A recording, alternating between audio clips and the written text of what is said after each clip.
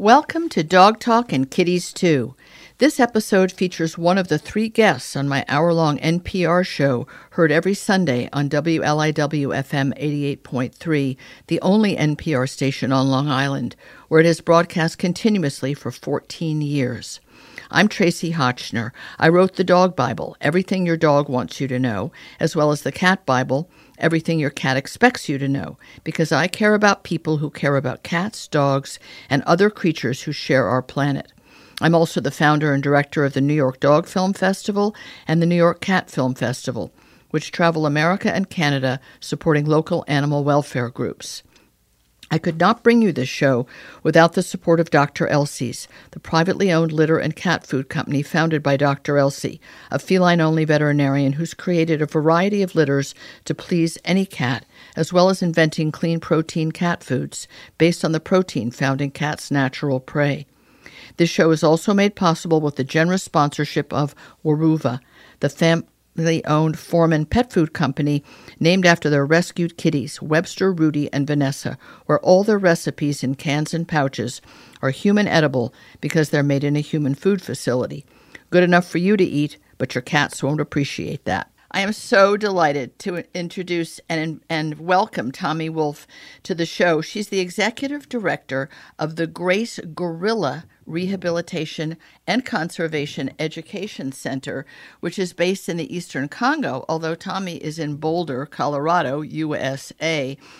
You might be wondering why gorillas on Dog Talk and Kitties Too, but you know that I welcome all animals here, most particularly those who are under siege by humans. Tommi, welcome to the show, and what an exciting life you have directing this beautiful facility that I'm going to ask you a million questions about. Why is it, first of all, that you're in Boulder, Colorado, and the center and the gorillas are in Africa? Thank you, Tracy, and thank you for being interested in gorillas. I think everybody is. To them. Oh, Tommi, I think everybody is. I think elephants and gorillas are just really hard for humans to not care about deeply and feel very bad about what we're doing to them and have done to them. So, yes, I I'm agree. very interested and thrilled to have actually learned about Grace Gorilla Center through Jeff Flocken, who, as you know, is the head of the Humane Society International, who spoke so highly of the work you're doing. And then I went online and looked, and I do recommend to anybody that you have a look at this amazing, heartwarming, spirit uplifting place that Tommi is running. So there you are in Colorado. Why is that? Well, some of it's history and some of it's logistics. So we have a skeleton staff in the U.S., and we have almost 70 people on the ground in the Congo. So I would say we're basically based in the Congo, but the parts that we do in the U.S. are largely fundraising and logistics, which is quite hard to do from the Congo, honestly. So it just makes sense. I can imagine. It does. I'm sure that it just proves that the people who care about gorillas are in this part of the world, which isn't to say that no one there cares about them, but to raise money and to keep your engine running. I imagine it's easier in a place where people have maybe a different perception of gorillas. Is that a true statement? Are the people in the Congo, do they just have a different relationship to gorillas or other primates than we do, who have only honestly seen them in a movie or, read about them in a book or seen them on a Discovery Channel? That's such a good question, and I'm not sure I've ever been asked it, Tracy, so thank you for asking it, and I'd love to answer it. Firstly, most of the community, we operate in, honestly, one of the most remote places on Earth, and also one of the poorest places on Earth. And I will tell you, interestingly, most of our community members have never seen a gorilla. Oh. Gorillas tend to we work in thick tropical forests, and gorillas melt into the bush. They're hard to see, especially if they're not habituated or tamed in any way. And most of our villagers would not have seen a gorilla in their life, which is interesting all by itself. It is. Because it's one of the poorest places on Earth, I would tell you it's more survival of everyday needs is so difficult in this part of the world that I don't know if they have the luxury of stopping and thinking about anything other than their own survival. So I don't know that it's that they disregard or don't care about the gorillas. Most of them don't know about them very much. Mm-hmm. And they're too busy trying to take care of, surviving kids and surviving exactly. day to day, just scraping Exactly. together enough to get through to the next day.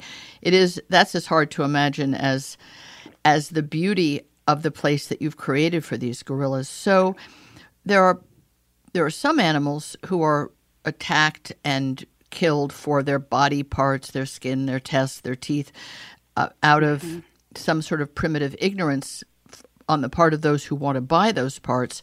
But the people who live amongst those animals, it's a way of life. It's a survival technique for them. But that isn't true of gorillas, is it? Are gorillas under attack by humans who want to make a buck off of them?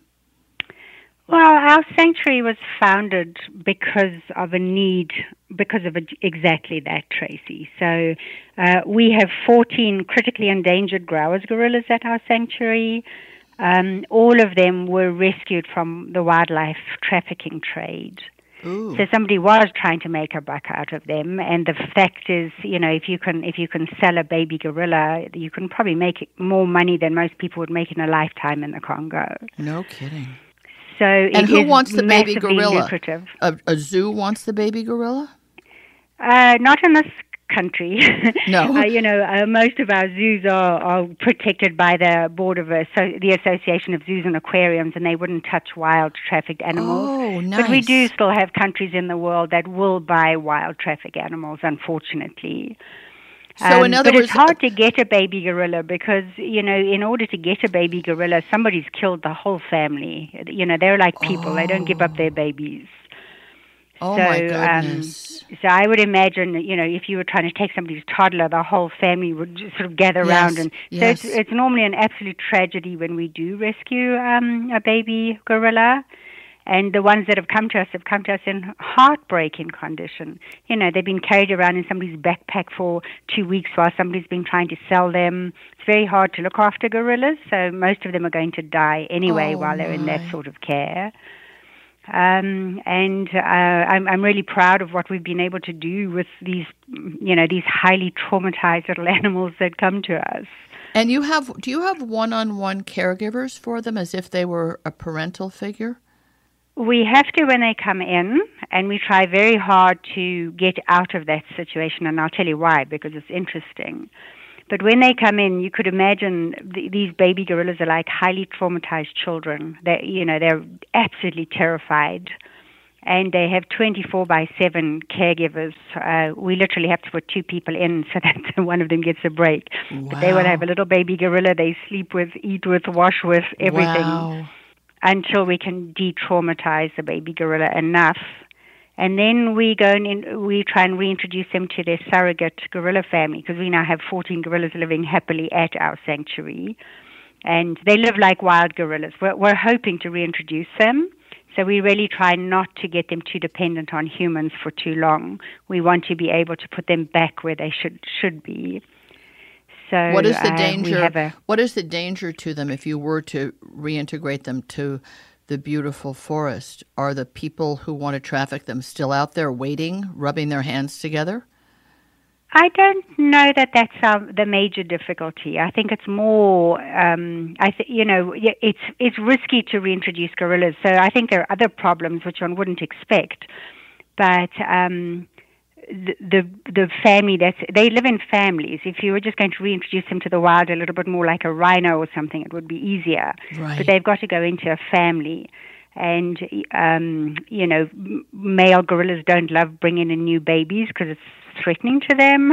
Sure. So infanticide is something very unusual in the gorilla families that you need to worry about. But it's really, will they be accepted into the new family? Will they be able to, they're very delicate to look after, so if they suddenly have a complete change in food, their gut biome might be enough that they wouldn't survive the changes. So it's a very, very tricky and hasn't been very successful in the past to reintroduce gorillas. So we're working on a very complicated project at the moment with just the best experts on the planet helping us. It is fascinating how many aspects of their of their being have to be considered. I mean, I would not expect that the gut biome of a gorilla who's been eating gorilla-appropriate food at your center would do poorly if the leaves changed or the fruit changed. But apparently they're that delicate. It's enough that we've got scientists working on the gut biome changes. They're very delicate tummies. Wow, that's that's so unusual. It's unusual to my ears and maybe to the people listening, because we think of a gorilla, taking big handfuls of fruits and leaves and just munching away, and being so big and strong looking. Certainly as adults, that you wouldn't think anything could knock them over, and apparently just a change in what they're eating. I got a chance to look at some gorillas close up. I have a confused, ambivalent feeling about zoos. I guess everybody does, because we're supposed to be, sort of socially aware, but is it bad? Is it good?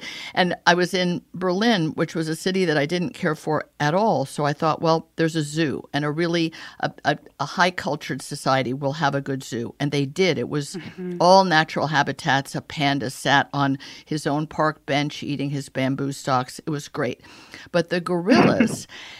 The minder, the keeper, the feeder, would stay. They had a big outdoor area with a big moat, and theoretically, I guess they couldn't come over the moat.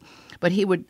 They each went to their place. They knew where their spot was, where they were going to be sent some food, and he would send them a whole head of celery, the whole thing, and they would catch it in one hand, and then he'd send them a bunch of apples or a whole cabbage. So you're saying that their gut biome is so delicate. It's like he ate the entire head of celery in no time. So is that because he got used to it? It's more like you going on vacation to a different place not knowing the food. It's more that sort of reaction. A lot of people go on vacation and can't eat the food without... True. That's true. So, well, these babies, you have to be with them nonstop. They have to be touched and held for around the clock by a human, and one that they've come to accept and trust. And then you try to put them out with the family you've created at Grace Gorilla Center. And then that's one obstacle. And then the later obstacle would be, could any of them be reintroduced out into the wild? Or do they live in a family forever, or just till they're a certain age? Well, it's interesting because it's a dynamic situation. They always live in a family, but they aren't. Males get to a certain age where they might go off and have a small group of males, or females might change from family 1 to family 2. So that's quite normal in gorilla society. So, but they don't. They're not isolated creatures. They really aren't. They live in families. And that's why a good zoo will have them in a family. Definitely. And a center like yours has to consider that. You mentioned them being grower gorillas. How many kinds of gorillas are there? There are 4. So there are 4 subspecies of gorillas, 2 in the east of the tropical forests in Africa and 2 in the west.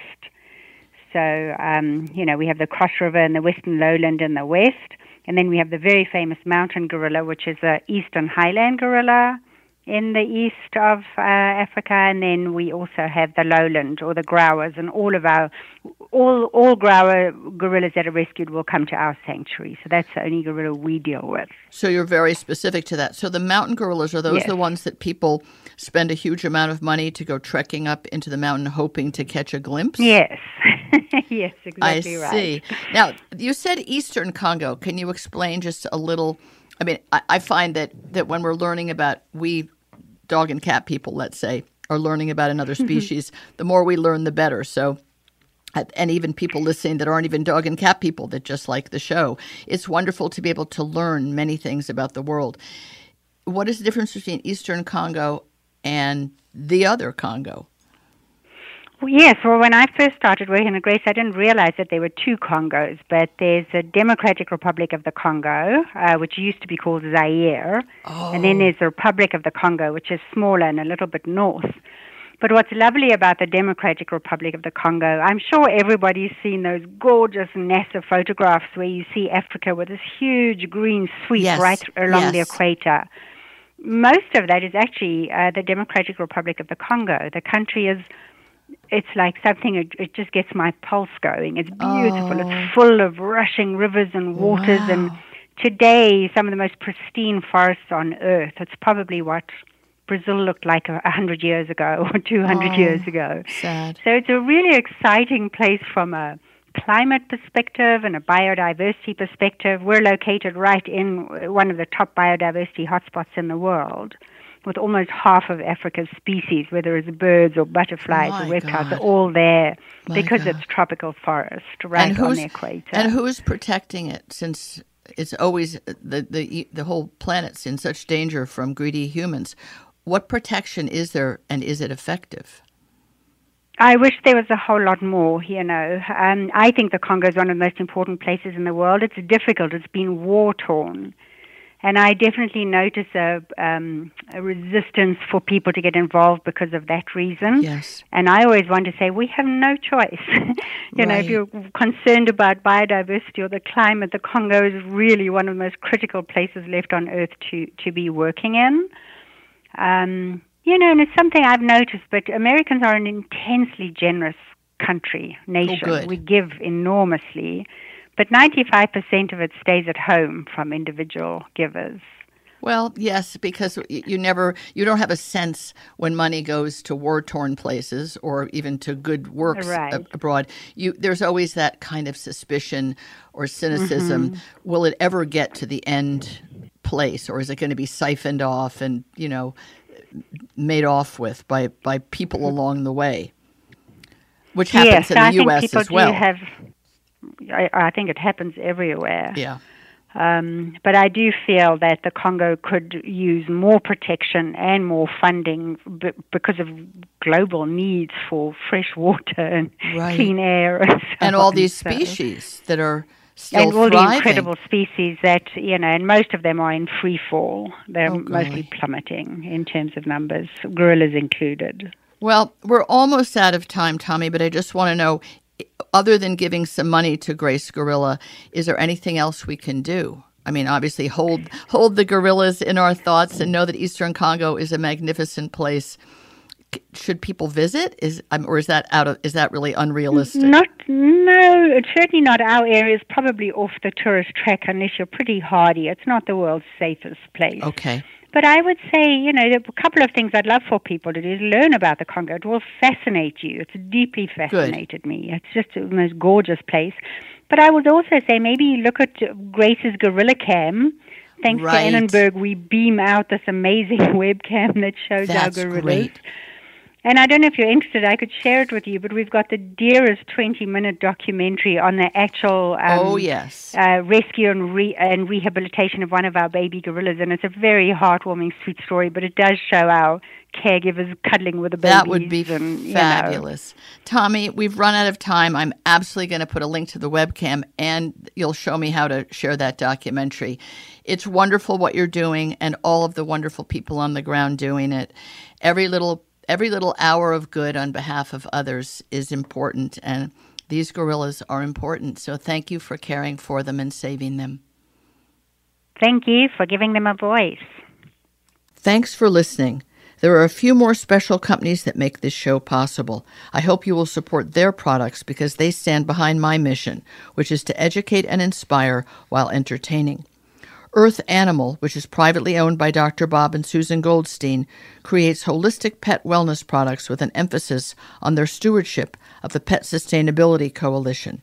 They make many non-chemical products for the inside and outside of your pets, as well as innovative foods like No Hide and the hybrid dry food Wisdom, which sometimes is all that my blue Weimaraner Maisie will eat.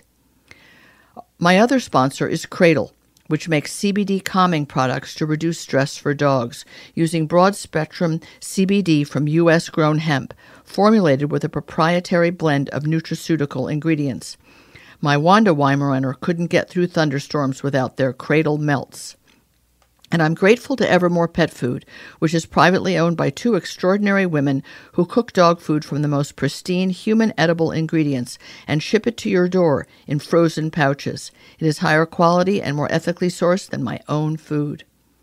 Thank you for listening. I hope you've enjoyed this one-guest version of Dog Talk and Kitties 2, and will listen to other episodes sometime soon.